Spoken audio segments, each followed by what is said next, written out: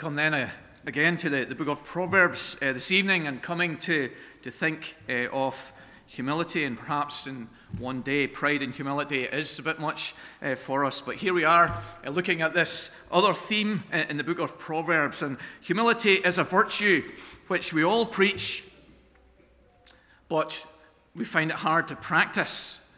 Everyone is content to hear about it and to speak about it.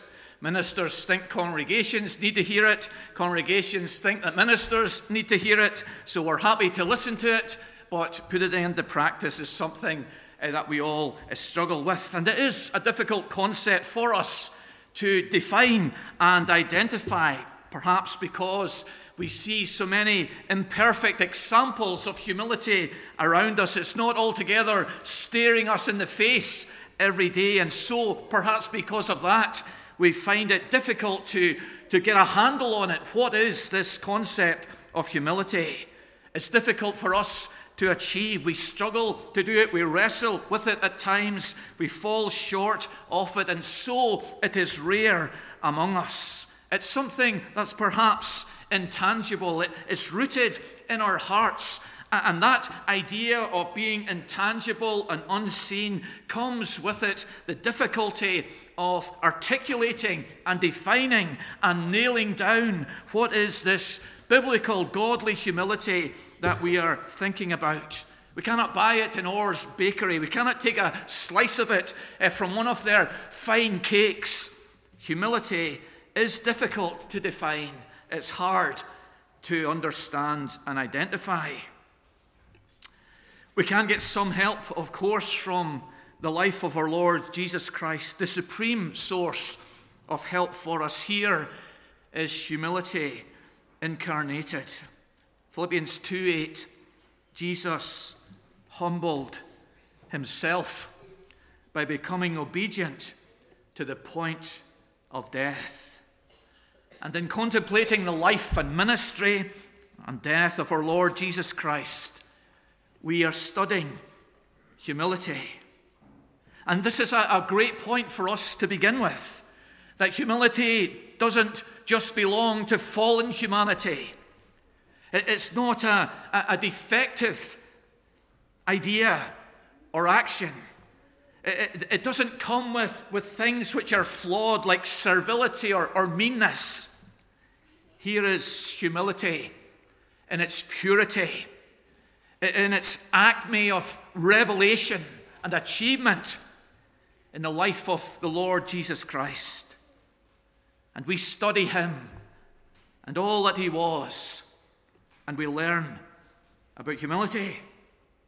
The words used in the Bible perhaps will also help us in understanding something of humility. The common Hebrew word, it comes from a root meaning affliction.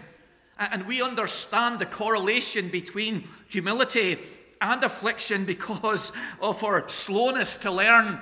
There is often the necessity for affliction in our life to produce a measure of humility. It was for Nebuchadnezzar, wasn't it? The man who was lifted up with his incredible achievements and conquests and extensive kingdom, but in a moment put out to grass, his hair growing like the feathers of a bird, his nails like the claws of an animal, wet with the dew of heaven, the Bible says. And he himself says he was there until he learned to be humble. And we get the correlation between affliction and humility that sometimes is in our life or in the life of someone else. The Greek word comes from the word for ground. And again, we understand the concept that to be humble is to be lowly, is to be meek, is to be bent, is to be stooped in spirit. It's not lofty, it's not high, it's close to the ground, as John Bunyan says. A third source of understanding humility is the lives of the Spirit-filled people of God. The Beatitudes of Jesus direct us in this way as they open up and as they begin. And Lloyd Jones has wonderfully identified, and all preachers follow his analysis, that it begins with humility, the poor in spirit, the meek. and hears us entering the kingdom of God in this lowly place. And this is the mark of the Christian. And W.T. Shedd, he argues that humility can only be found in a Christian, in its depth and in its essence and in its richness. As we come before God, as we feel our sinfulness, as we recognize our true position both in his holiness and in the revelation of his love, we are humbled before God, and we see that humility in the life of congregational members in Newtonards. Murray McShane expresses something of it in his comment. None but God knows what an abyss of corruption is in my heart. It is perfectly wonderful that ever God could bless such a minister. There's humility in one of God's servants being expressed. While Shedd argues that it is found only in believers, he recognizes that hints of it can be found as a result of common grace in man. And one example of this is in a US philosopher who was asked why he always traveled third class. And he replied, because there's no fourth class. There was an ounce of humility in his behavior, in his action. And so Spurgeon defines humility in a short phrase. It might not be that helpful to us, but it is to make a right estimate of oneself. Not too high, not too low. To make a right estimate of oneself. Some writers express a humility in a relation to others, loving their excellencies, encouraging their virtues, relieving their wants, rejoicing in their prosperities, being compassionate to their distresses, receiving their friendship, overlooking their unkindnesses, forgiving their malice, being a servant of servants, condescending to the lowliest offices of the lowest of mankind. But they're emphasizing purely the human relation, but there's more to humility, isn't there? It's not just our expression and interaction with one another, being willing to become the servant of others, but what's driving that in the Christian life is a relationship before God, recognizing our position before the Almighty, that though we are sinful and unworthy, He has loved us in His grace and redeemed us in His Son. That humbles us and enables us to behave with humility to one another. The necessity, secondly, of humility. This has been emphasized by writers, especially by the apostolic writers. Peter says, 1 Peter 5, verse 5, be clothed with humility. Thomas Adam observes, and we would agree with this, he is the most lovely believer who is the most lowly believer. Someone who is clothed with humility has a beauty, a winsomeness, an attraction. They're refreshing. We love to be in their presence. And Augustine, who lived long ago, but what speaks often with such importance and relevance into our time, when asked about the three main qualities within the Christian life, replied, as you probably well know, number 1, humility. Number 2, humility. Number 3, humility. Oh, you might say, well, Augustine, has he lost it? Did Jesus not say the greatest things is love? Love for God and love for our neighbour. But surely there is a correlation, an overlap, an interconnection between love and humility. That love for God, that love for our neighbour is expressed in our humility before God and in our humility before one another. Attaining humility. Some writers argue that a sense of our creatureliness helps us to attain it. Remember who you are. One writer says humility comes from the constant sense of our own creatureliness, the fact that we are men and women made from the dust. And Shedd goes off describing this kind of idea which would help us to understand our humility. He talks about different things that we make. He says, take the tailor making the coat. The coat comes from this finely twined cloth with great skill. The dye work is tremendous on it. The quality of the material is refined and smooth and rich. And the coat is made by us from that fine material. But he says we've been made from the dust of the ground. That sense of our creatureliness is to feed into our sense of humility. Our deficiencies then, as men and women, should also encourage us and direct us in this path of humility. What you lack, one writer says, and not what you have, is the quickest path to humility. And all of us could draw up a long list of those things. It's great having you here, boys and girls. And out in Munich in Germany, there were many orphans at a certain period in history, and orphanages were opened up for these orphans. But in this particular orphanage within Munich in Germany, they would collect the children from the street and they would take them to the orphanage.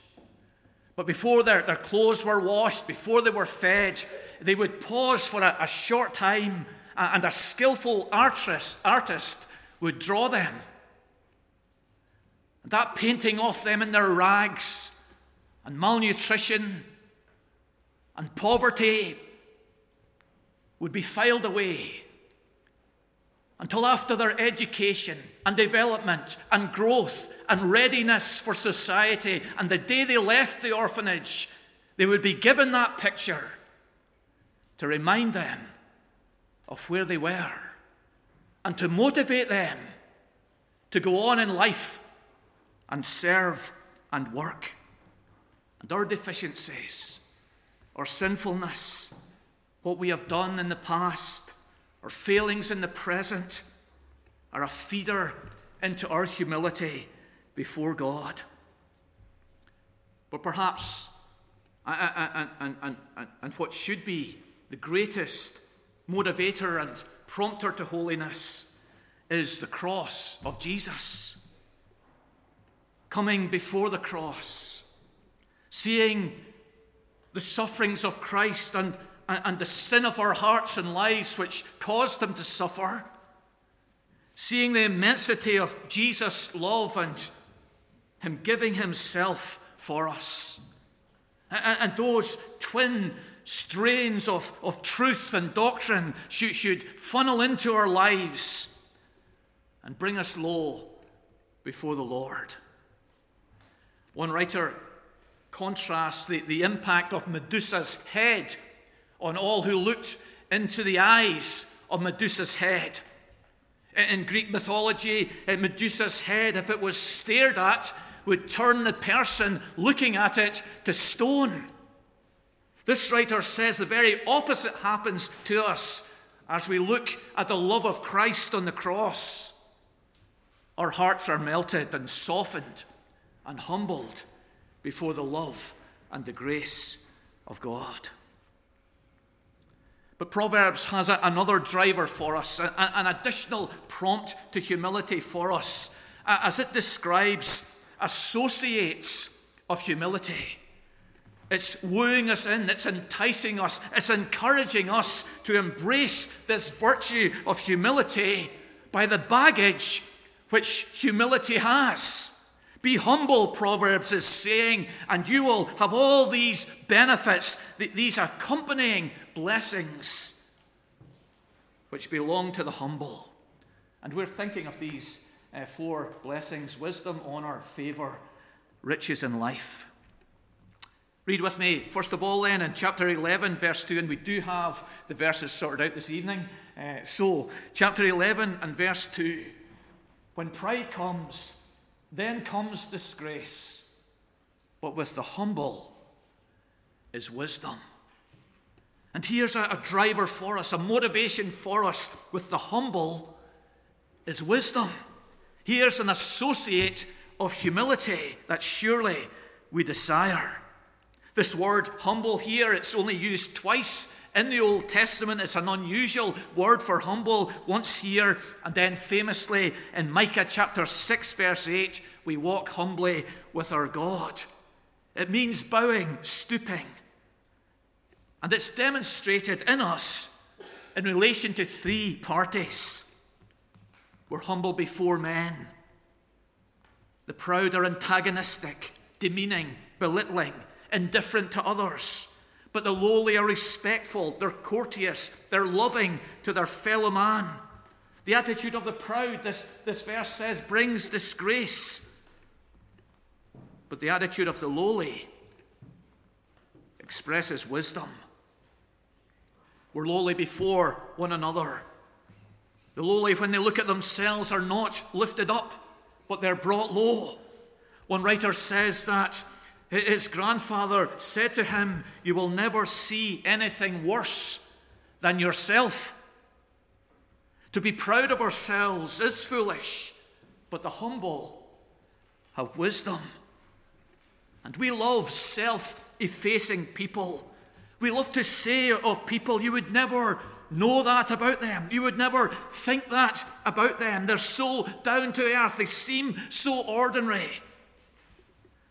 This humility is before God, before the Word of God. We receive its commands. We adjust our life.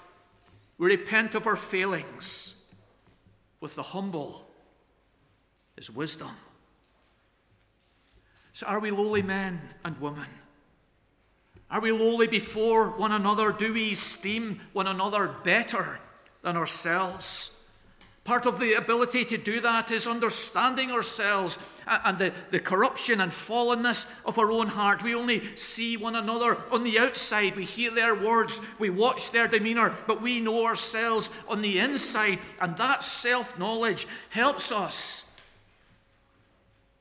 to think that you're better than me. Are we lowly before ourselves, not thinking too highly of ourselves? Are we humble before God, before the Word of God? With the humble is wisdom. Many Oxbridge graduates are not truly wise because many are not truly humble before men, before self, before God, with humble wisdom. In November 2022, there were 5,175 cases registered against MPs in the UK. No doubt some are from gold diggers, others driven by envy, but it's still a large number. Has power gone to their head? With the humble is wisdom. Benjamin Palmer's father was a minister, and he advised his son as he was training to be a minister to learn about life in the cottages of the godly poor in the congregation, because with the humble is wisdom. Secondly, honor.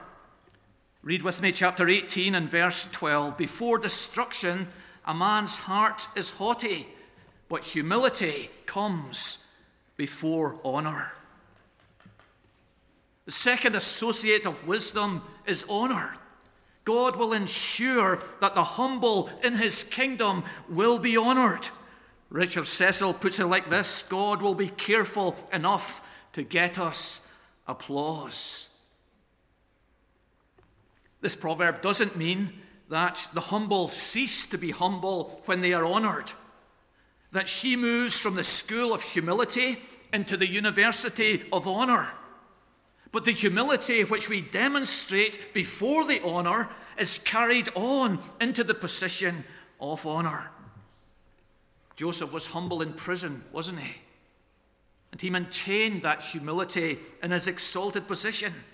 Moses and David were humble as shepherds, but when they were exalted, they maintained that humility in that exalted position. This proverb is illustrated and assured to us in the life of the Lord Jesus. In his state of humiliation, he was despised and rejected by men. But he is now exalted at the right hand of God. Before humility comes honor. Before honor comes humility. This is the principle that he gave us. Matthew 23, verse 12. He who humbles himself will be exalted.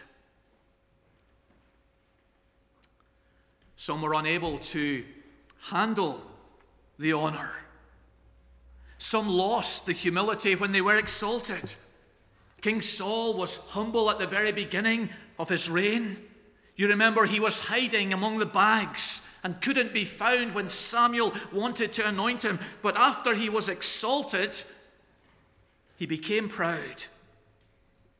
But that humility which characterizes us before the honor is to be retained in the elevated position. Puritans said that it takes a steady hand to hold a full cup. And what will steady that hand of fullness and honor and exaltation and promotion is humility. Humility comes before honor, but is carried on into that position of exaltation. As we follow Christ, as his disciples, as his servants, we have this assurance that though we may serve in humble and unappreciated and unseen ways and tasks now, that time of rest and honor and glory will come. The Apostle Paul reflects this in his life in his closing lines. I have fought the good fight. I have finished my course. I have kept the faith. There was little honor in fighting the fight. It was all blood and sweat and tears, writing those letters, being rebuffed, being persecuted, being unloved by congregations. Fighting the fight, running the race. There was little honor for the apostle. But then he goes on. Henceforth there is laid up for me the crown of righteousness. Humility for Paul, for us, comes before honor. Dr. Guthrie, in one of his sermons on this idea, he helps us here as he talks about great edifices, tall towers, lofted spires. And he looks at these magnificent buildings protruding up into the sky, and he says of each one of them that is well built, it has a deep foundation. And he links these two things of the honor, the elevation, and the humility that underpins and steadies that exalted edifice. And so a second associate of humility is honor. Thirdly, favour. Read with me chapter 3, verse 34. Toward the scorners, God is scornful, but to the humble, he gives favour. And here is another associate and motivation for us to embrace humility, to seek humility, to pray for humility, to desire humility in ourselves and in our congregation. To the humble, God gives favour. And if any of these associates tempt us, induce us, entice us, motivate us to be humble, it must be this one. We want the favour of God in our life, in our family, in our congregation. And here's the way to it. To the humble, he gives favour. The contrast is here with the scorners, the person who judges himself to be a cut above the rest. Literally, the verse reads, God outscorns the scorners, but shows favour to the lowly. The scorner of others and of God will himself be scorned. God will outscorn the scorner. But to the humble, he gives favour. To the one who's bent, to the one who's bowed, to the one who bows himself before God and before others in service. This verse, of course, is quoted twice in the New Testament. Once by James in chapter 4, verse 6, God resists the proud, but gives grace to the humble. And by Peter in the same words in chapter 5, verse 5, God opposes the proud and gives grace to the humble. But to the humble, to the poor, to the bent, to the bowed, he gives favour. And what a proverb for us. Are we financially poor, bowed, low? Let us look to the fulfillment of this promise in our life. Perhaps we have little funds for clothes, for food, for furnishings, and as we walk around Asda or Tesco, our face is down, our chin is low, we're bent over, we're lowly, our eyes are on the footpath. Here's a promise for the lowly, financially. To the lowly, he gives favour.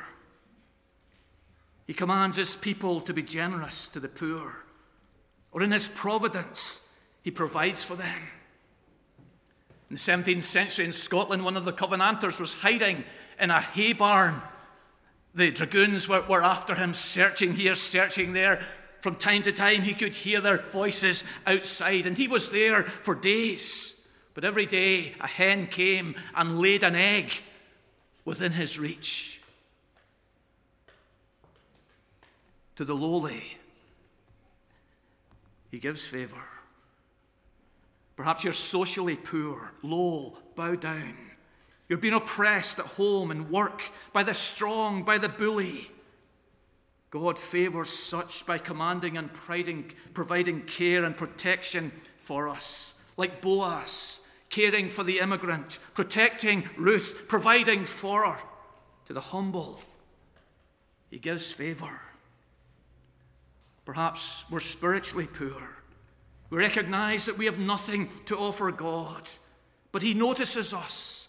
He sees our lowliness, our bowed down, our bentness, and he cares for us. Like Cornelius praying to God, God sent him the preacher, Peter. Like the centurion pleading with Jesus to heal his servant, but unworthy that Jesus would come into his house. To the lowly, he gives favour. What an incentive for us to be humble before God. Things that please our spouse, please our friends, please our boss is often a motivation for us, even when that thing is hard. To empty the dishwasher, to make the coffee, to stock the fridge. We do this because it delights others. How much more so what pleases God? To the humble, he gives favour. And lastly, the fourth associate is riches in life. Read this wonderful proverb with me, chapter 22, verse 4. The reward for humility and fear of the Lord is riches and honour and life.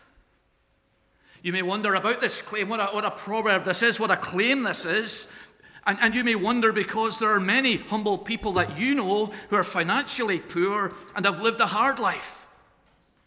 So we're to understand this proverb in a deeper sense, a fuller sense, a richer sense, a better sense than the financial and the ordinary.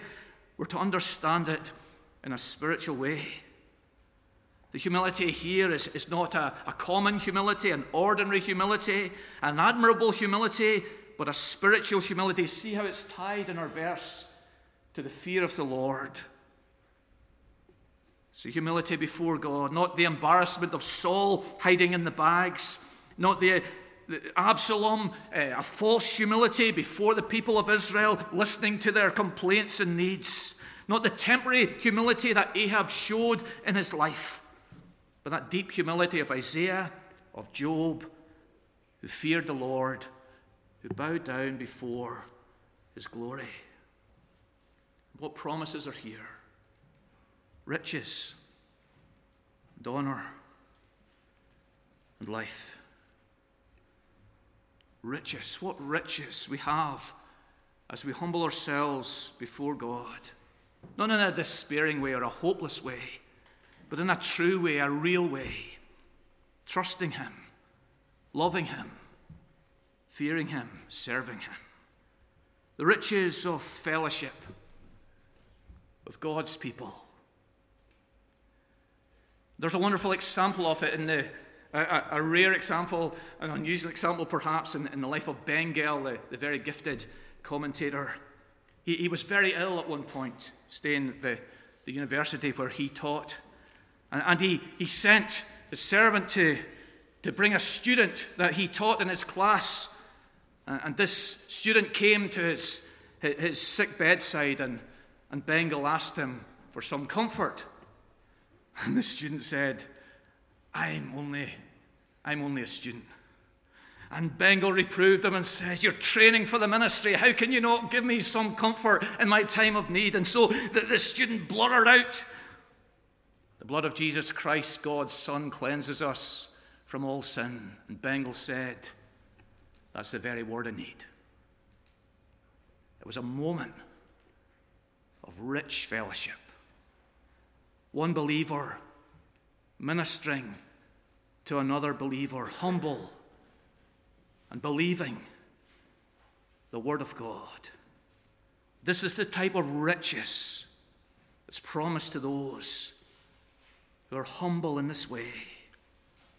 The riches of understanding and delighting in God's word. The riches of godly character, beholding it, delighting in it, benefiting from it. There's a well-known saying in relation to godly humility, isn't it? That the ears of the barley, which are most ripe, always hang the lowest. The upright barley is green, it's young, it's growing, but the ripe barley is bent over. And so it is within congregations. The humble, the pious, the godly are those who adopt and embrace this virtue of humility. And how rich that is, to breathe that, to witness that, to rub shoulders with that week by week as we come in worship. Here are the riches that belong to those who are humble before God. The honor is not always experienced in this life. We don't all be promoted like Joseph or like Daniel, will we? Stephen was stoned, James was beheaded. But there will be honor. An honor that will come after and with the humility. The life is spiritual. The life of the humble before God is eternal.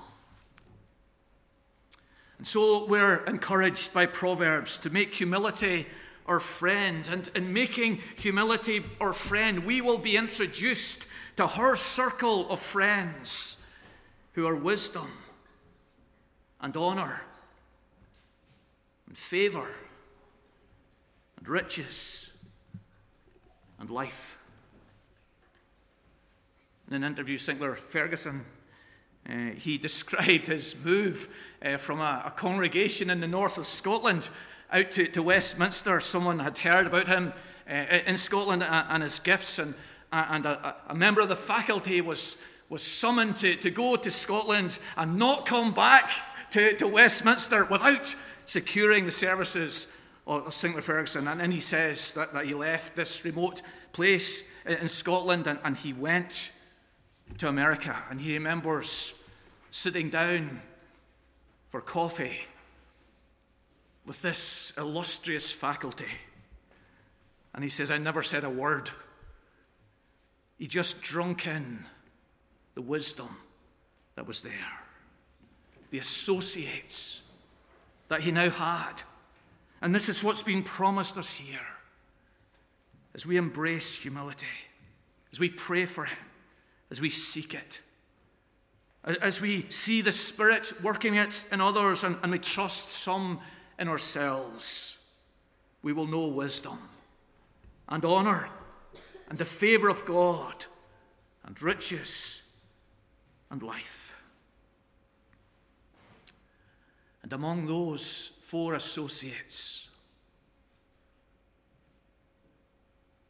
sitting head and shoulders above them all, we'll find Jesus, the incarnation and perfection of wisdom and honour and riches